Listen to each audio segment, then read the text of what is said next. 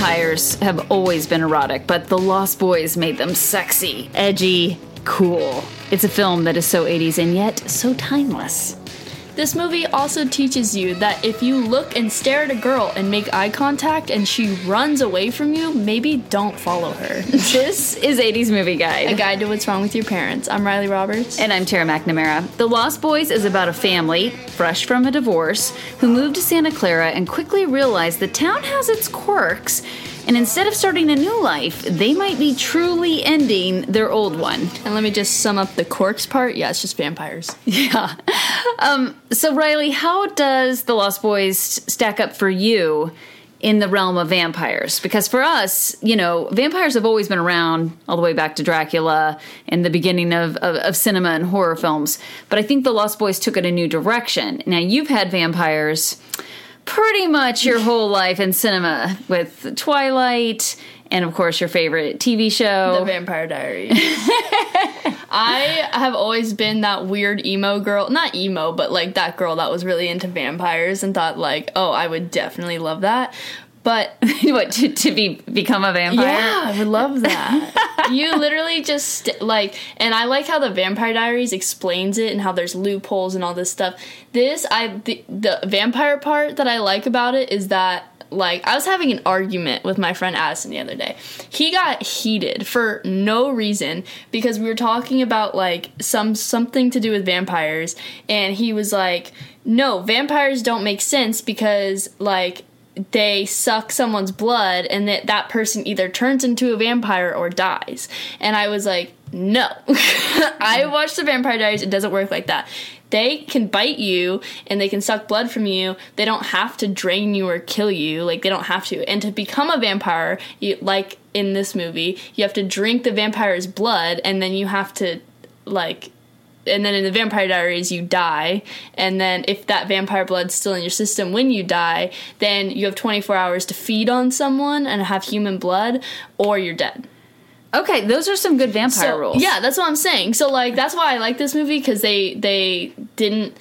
The only reason I didn't like it with the vampire part is that, like, they murdered them. Which I feel like as a vampire you don't have to necessarily do. You mean that at the end of the film, the Frog Brothers and Sam and Michael all murder the... No, okay. No, when they take Michael to the beach area and there's that party going on and then they just rampage and kill everyone. Right. Like, that's not how that should work. Like, the vampire stuff, like, why would you let everyone know that you're a vampire? Like, well, they didn't. They killed everyone. They killed everyone. And that's what we saw, right? That there were all these missing signs. Yeah. That all of these people have disappeared. And we did see that Laddie was on a milk carton, that he was missing, and he obviously is one that they chose to spare. Yeah. But they all, we don't know what they're doing with their bodies because nobody's coming up murdered. They're just coming up missing. Yeah.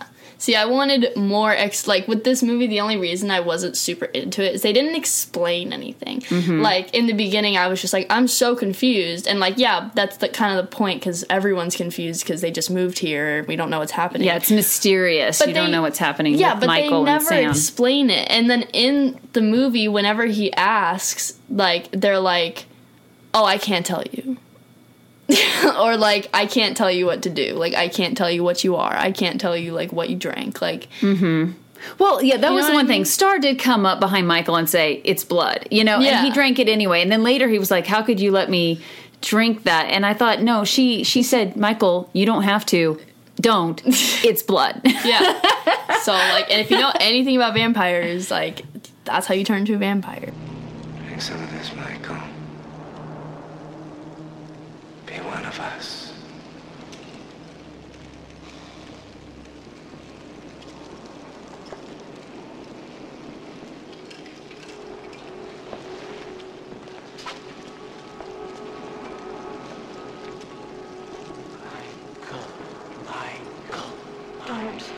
You don't have to, Michael. Michael. It's blood. Yeah, sure. The party scene is interesting, that the moment that happens on the beach at the bonfire. I have a theory about that. So we see that part of the story. This movie's got a lot going on. Okay, there's a lot of metaphors for what's happening. One is that the vampires are representing sort of the others, the misfits, the people on the outside of society. Yeah. And in the 80s, punks were those people. You had guys in mohawks, a lot of disenfranchised, feeling youth, I guess, that were acting out by being sort of, troublemakers. And with that, by the way, are skinheads. And skinheads could be neo-Nazis, or they didn't have to be. It was a little confusing. But the point is that they were... Their personality was a little bit bent on being a menace to society. Yeah. And so even if you were, and by the way, part of my friend group fit into this category. Okay, so I'm just going to say the skinhead that I knew, his name was Kelly, and I don't believe he was a neo-Nazi. I didn't know him that well. He hung out with my skater friends, but anyway. A lot of skaters are skinheads, just a heads up. Oh, really? Or they all buzz their heads at some point in their life. But are they neo-Nazis? No. Okay, that's uncomfortable. So that is something that was happening. So I think part of what that bonfire scene, because it's David and the vampires are villainous, but there is a part of us that still needs to feel for them a little bit, and so I think that them killing, a bunch of people who are trying to disrupt, what's the way to say it? Neo-Nazis. Because, right, the skinhead's the one who gets it right in the skull, right? You see him, he gets munched down on, and you get a lot of close-ups at him. Yeah, exactly. He's not sympathetic. That was another part. That was another part of it about, the vampire stuff. They are supposed to drain your blood, and what did they do? They bit his head. What are you, that's not right? what a bloodstream is. It's the drumstick, right? It's kind of like the round. That's probably the media. I don't know. It's not the media. It's not the media. It's the brain chewy. I don't know how. But exactly. But his fangs can't get. Not a medical student. I don't know. That just was that's not how it works. Right. But you're taking your assumptions from Vampire Diaries, which I'm sure that they've done the research. They explain every single. They explain werewolves, witches, doppelgangers, vampires. Every single thing that's on the mythical side. Does it help you? Everything. So there is a lot that's not explained. And I think that there are different approaches to movie making. Some is to lay it all out for you, to tell you. And some of it is, which I enjoy, is letting you figure it out, letting it dawn on you. And most importantly, let you see what you want to see. An analogy, I interviewed this very successful Christian singer-songwriter named Toby Mac, and he told me that he found the success in writing Christian music was not to make it so blatant, I'm singing about God and Jesus, but rather to sing a song that if you were looking to hear a song about God and Jesus and his love for you, you would hear that. But if you might just hear a love song. You might hear a song about how someone cares about their husband, or that he writes it in a vague way so that you can apply what you're looking for. And that happens with the Lost Boys. So clearly what's going on is a metaphor for something else. Mm-hmm. What do you think it is? I don't really know. Okay. So you just looked at it and you're like, this is a vampire movie with teenagers. Yeah. Done. And okay. Yeah. And before I go into all and this. And there's not, that's the thing also, is that there's not really a love story. There's not. That's a good point. I wonder why there's not. Yeah. Star, they never, they don't explain anything with that either. Well, that is part of a theory. So, okay. So it might help to know that the way that the Lost Boys script started. Okay, let's just take the Lost Boys. Have you heard of any other Lost Boys in movies or literature? There's a famous group of Lost Boys. No. All right, it's from Peter Pan. Oh, yeah. Right, right. And in that, Wendy's brother is named Michael. And I don't know if that Michael is connected to this Michael, but the green light for the Lost Boys started with a Goonies Go Vampire concept. Yeah, the entire time I was watching this movie, I was like, I feel like I'm watching the Goonies. Like, this is exactly what it just felt so Goonies. Right. And it was supposed to be originally tweens who were the vampires, and then the Frog Brothers were supposed to be 8 years old. So that was the original concept.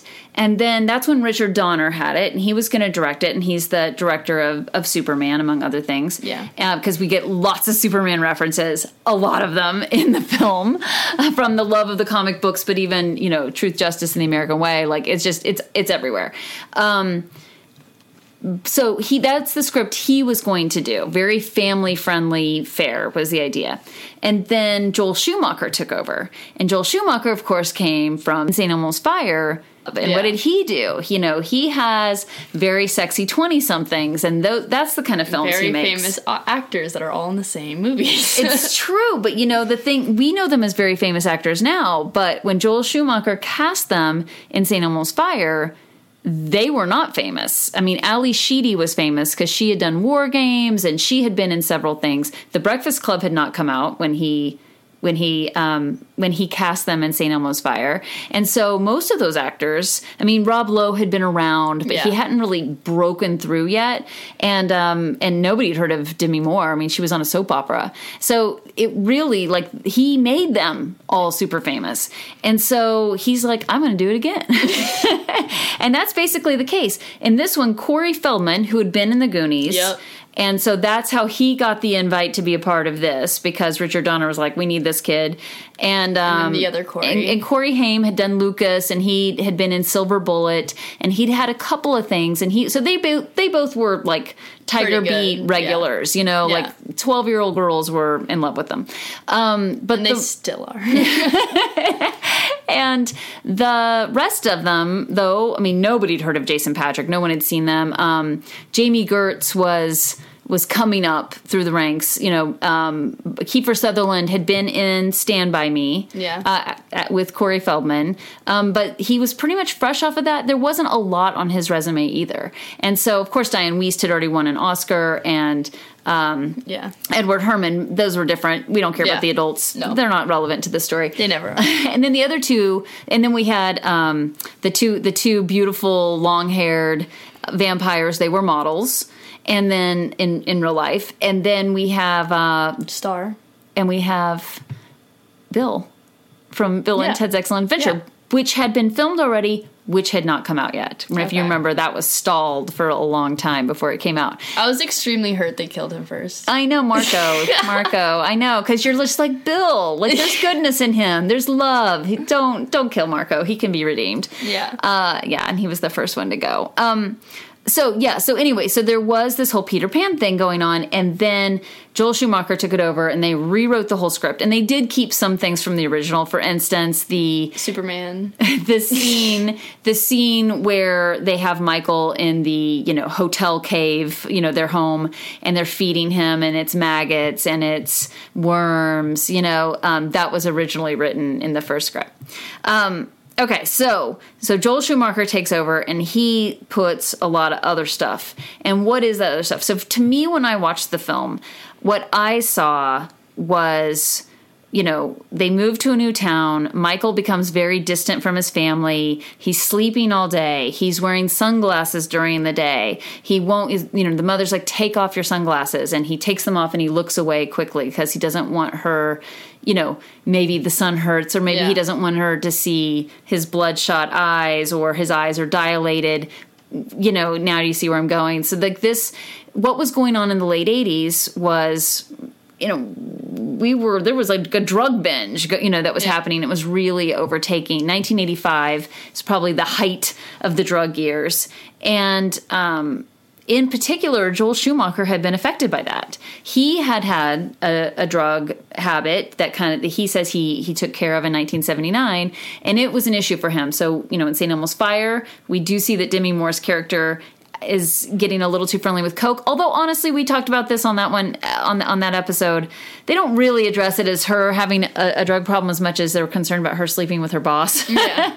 But he had actually sent Demi Moore to rehab before she could be a part of the film. So he personally saw and knew that drugs were an issue. And so I'm watching this and I'm like, this seems to me like the kid who, starts being insolent, to authority and to his family, and he's hanging out with the wrong crowd, and they're doing drugs, and the parents don't know how to reach him. Aren't we friends anymore, Michael? And can't we talk? And he just is becoming more and more distant from his family as he doesn't know how to get out of this hole that he's dug. And he's, has these toxic friends that he continues to go out with, even though he knows they're bad news. And that's what I saw. So I did do some digging, and I did find that Joel Schumacher said that's what the allusion is to, is kids who were doing heroin at the time. And that is sort of what he saw and how he was addressing that with Michael. So that's what I saw in the film. I saw it as sort of a cautionary tale, and the idea that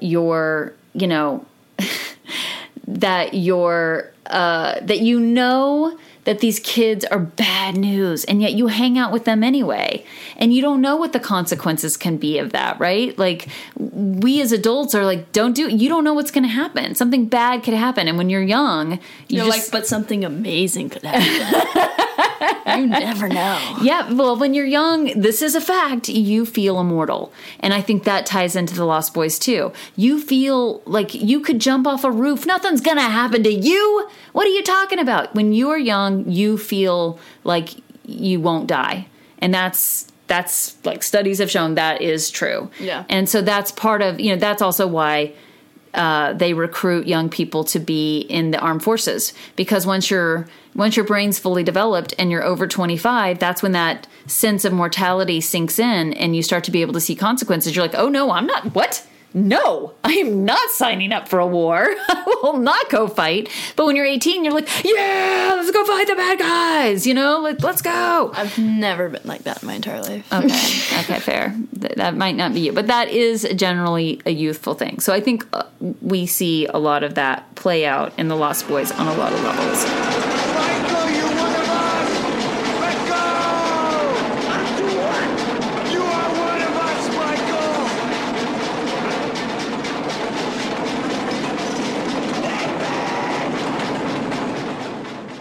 But while that may have been Joel Schumacher's intention, what do you take away from the Lost Boys? You take away nothing. That you take away that the bad boys, the toxic guys, the vampires, the ones who will kill you or make you a killer, are sexy, edgy, cool. They're awesome. You want to hang, you get that they're bad, but they made them so sexy and so hot and so alluring. And of course, this is bad boy syndrome all over again. I think, personally, the Vampire Diaries has much hotter vampires, but okay, that is just me. Well, the long hair, I mean, I guess it was the 80s, but that long hair just looked ratty. Like the two vampires with the, mullets, kind of. Right. Well, I know that the mullets are funny in this, right? The mullets are funny. So there's all kinds of mullets going on. Different versions. Corey Feldman's character, Edgar, has the full mullet, right? Mm-hmm. That's like a straight up. But that's he's a frog brother. Yeah. And then Marco is he had, in my opinion, the worst kind of mullet. That was just all that long hair in the back, that kind of Dog the Bounty Hunter kind of and then the two other guys was kind of long and crazy. And then you see it with the sexy sax player too, the I Still Believe. He's got it, but he's got his sort of in a man ponytail bun. I don't know. It was all slicked back. It was a weird town. It was a weird town, but it was a weird time. It wasn't, but the film was reflecting the style of the time and stuff that was cool. No, I know. Another thing that bothers me about this movie is, why is no one talking about the fact that everyone's missing? Why is no one talking about, why is no one leaving? Why is no one moving out? And why are people moving in? Right. Why? Why does Grandpa let them come? You'd be like, we seem to be having an issue with young people dying. Or not dying, going missing. Yeah. Yeah, and then, Sam's running around. I mean, although I will say, Sam feels like he is too old to need a babysitter, and Michael is forced to stay home and watch while mom goes on a date with Max, right? So I guess they were looking out after him to some degree. But you're right. This was the 80s, Riley, and kids just went missing, and that did not change how parents that you still walked home from school alone. That's the way it was. And that's why I say, what is wrong with you? Exactly. One thing about living in Santa Carla I never could stomach. All the damn vampires. So when you think about that being in the context of Peter Pan, and my understanding is Star was originally not a girl, but a boy. Really? Yeah. And so, but you think about it in the context of Peter Pan. Peter Pan's this great, is this charismatic leader of all these boys, and there's something about him that makes them give up their lives and follow him, right? And so, so they changed Star to be a girl, to be the one to sort of lure him in. I mean, Star is bait, right? Yeah. And she knows she's being used as bait. She likes him, though. She says, but the problem was I liked you. And that's kind of becomes the issue. But you mentioned that you didn't understand why there was such a light romance. Yeah. Although they have sex, because it's an 80s movie. I mean, yeah, they do. That was like, I don't even know. There are a lot of people who think that The Lost Boys is homoerotic. It's probably the best way to put it. It's not necessarily like someone called it queer cinema or Really? Yeah, I don't see it that way. But there, and even Kiefer Sutherland says that the scene on the bridge between Michael and David is very sensual. It's very intimate. I mean, to me, I just think I hate it when we over-sexualize everything, and I just think these are just. I mean, there's always been gangs of guys. There's always been biker gangs and group. But the reference, their point of this are a couple things. One, of course, a guy biting down on another man's neck is a very, kind of sexual in a way, I guess. Right. But he's a vampire, so yeah, that's the point. and so Count Dracula, while not originally a good-looking man, but rather Nosferatu, and like long nails and was scary, has always kind of had these sort of overtones because that is so like sensual to be like nibbling on someone's neck. Yeah. So there's that, but the people who see that the biker gang was sort of dressed like a lot of there was in the gay community there were people who would wear black leather jackets and kind of biker clothes, and so that's sort of one idea that there's that no one's interested in Star. You think that that David's protective of You're her right. at the beginning, but really David's just using her to lure in Michael. Well, she could also be one of the reasons, because remember, she didn't kill anyone or anything, and I don't think the little boy did either. Right. But do you think I want to know? This is stuff that I wish was explained. Why did they choose to have a 5-year-old right turn into a vampire? Why would they choose Star? They're a group of boys. Why would they choose Star? And David doesn't seem like they're dating. She obviously had sex with Michael. Yeah. So and that wasn't an issue at all. And I feel like he knew that and didn't have a problem with it. So my question is, why would you bring that in? I'm more curious about the little boy, but I feel like Star could have just been brought in to mother him. Yeah, it could be. Well, and Laddie is the one. See, I'm confused about Laddie because the way he's dressed looks like it's Civil War era, but then he's on a milk carton that he's missing. Yeah. And he has long, shaggy hair so the whole thing's a little confusing to me about that, but it feels like. And then he almost attacked Corey, the Frog Brothers, remember? Mm-hmm. And the other Corey. Right, because they're weak, because they are starting to turn and they are weak and they need to feed. Yeah. And they don't really talk about in this film how many, like you said, Vampire Diaries, you have 24 hours, but they don't really talk about how long it takes. You just know that they're going to get weaker and weaker unless they feed. And once they feed, they become immortal and they're a full vampire until they're a half vampire. So, I guess they don't explain how Laddie and Star were turned. It feels like Star is being used to lure in victims. Well, yeah, that could work. Either future vampires or victims. It is interesting because David sees something in Michael and he's like, I want, be immortal, be one of us. He sees him and is like, I want you to be part of my gang. Yeah. But in the beginning, he said that he was going to be Star's first kill. And then when they first meet, he almost drives Michael off a cliff. Mm-hmm. But Michael fell right before. Well, they didn't know each other then, right? So it's just that doesn't make sense. If he was meant to be Star's first kill, I don't know. No, the first time he saw Star, nothing happened. He just saw her and she disappeared. And then she sees him later on the boardwalk. Oh. Remember? On a different day. Oh. And so at that point, all right, mystery solved there. All right, there is a third thing going on with this film. And the third thing going on with this film that people see and that Joel Schumacher has acknowledged as part of it is that, in the 80s, the divorce rate went up a lot. So kids in the 70s, you hardly knew anyone with divorced parents. And then in the 80s, everyone's parents were getting divorced. And so you had all these broken homes and that was new. And so we used to call them broken homes. We don't call them broken homes anymore. Now it's just like life. And there was a concern about that, and people were thinking, you can't have like a single mother raising two boys without a father figure, or a father raising his boys without a mother. What's going to happen? It's going to be awful. And so this film is sort of addressing this new family dynamic, and really showing that the mom is, like the family would be okay. Like they would be okay. Yeah. And that Max is like, the boys need a mother and what's going to happen. So there's I don't really feel like it gets too far into it, but they are, those issues are there. And The Lost Boys is sort of, some people see some resolution and messaging about the family unit. The only thing I got away from this that I can let everyone else know is that when someone asks you to invite them in, you don't. Ever. No, you have to be like, come in.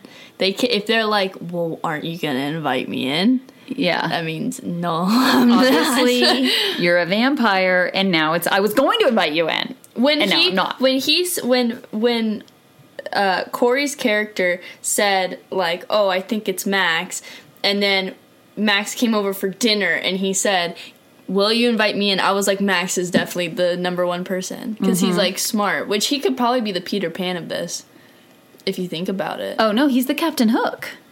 You would think he's the Captain Hook? Why? Oh, I see what you're saying. He's the leader. He made all of them. Yeah. You're right. And his mom's the Wendy. Interesting. Who's Tinkerbell? Corey.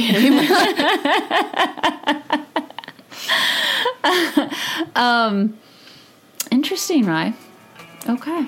Well, I feel like that's probably a good thing to end on then. So just remember, if anyone says invite me in, say no. That's all I can give you. Good lessons here. All right, I'm Tara McNamara. And I'm Riley Roberts. This is 80s Movie Guide. A guide to what's wrong with your parents. Follow us on all social media. @80s Movie Guide. Thanks.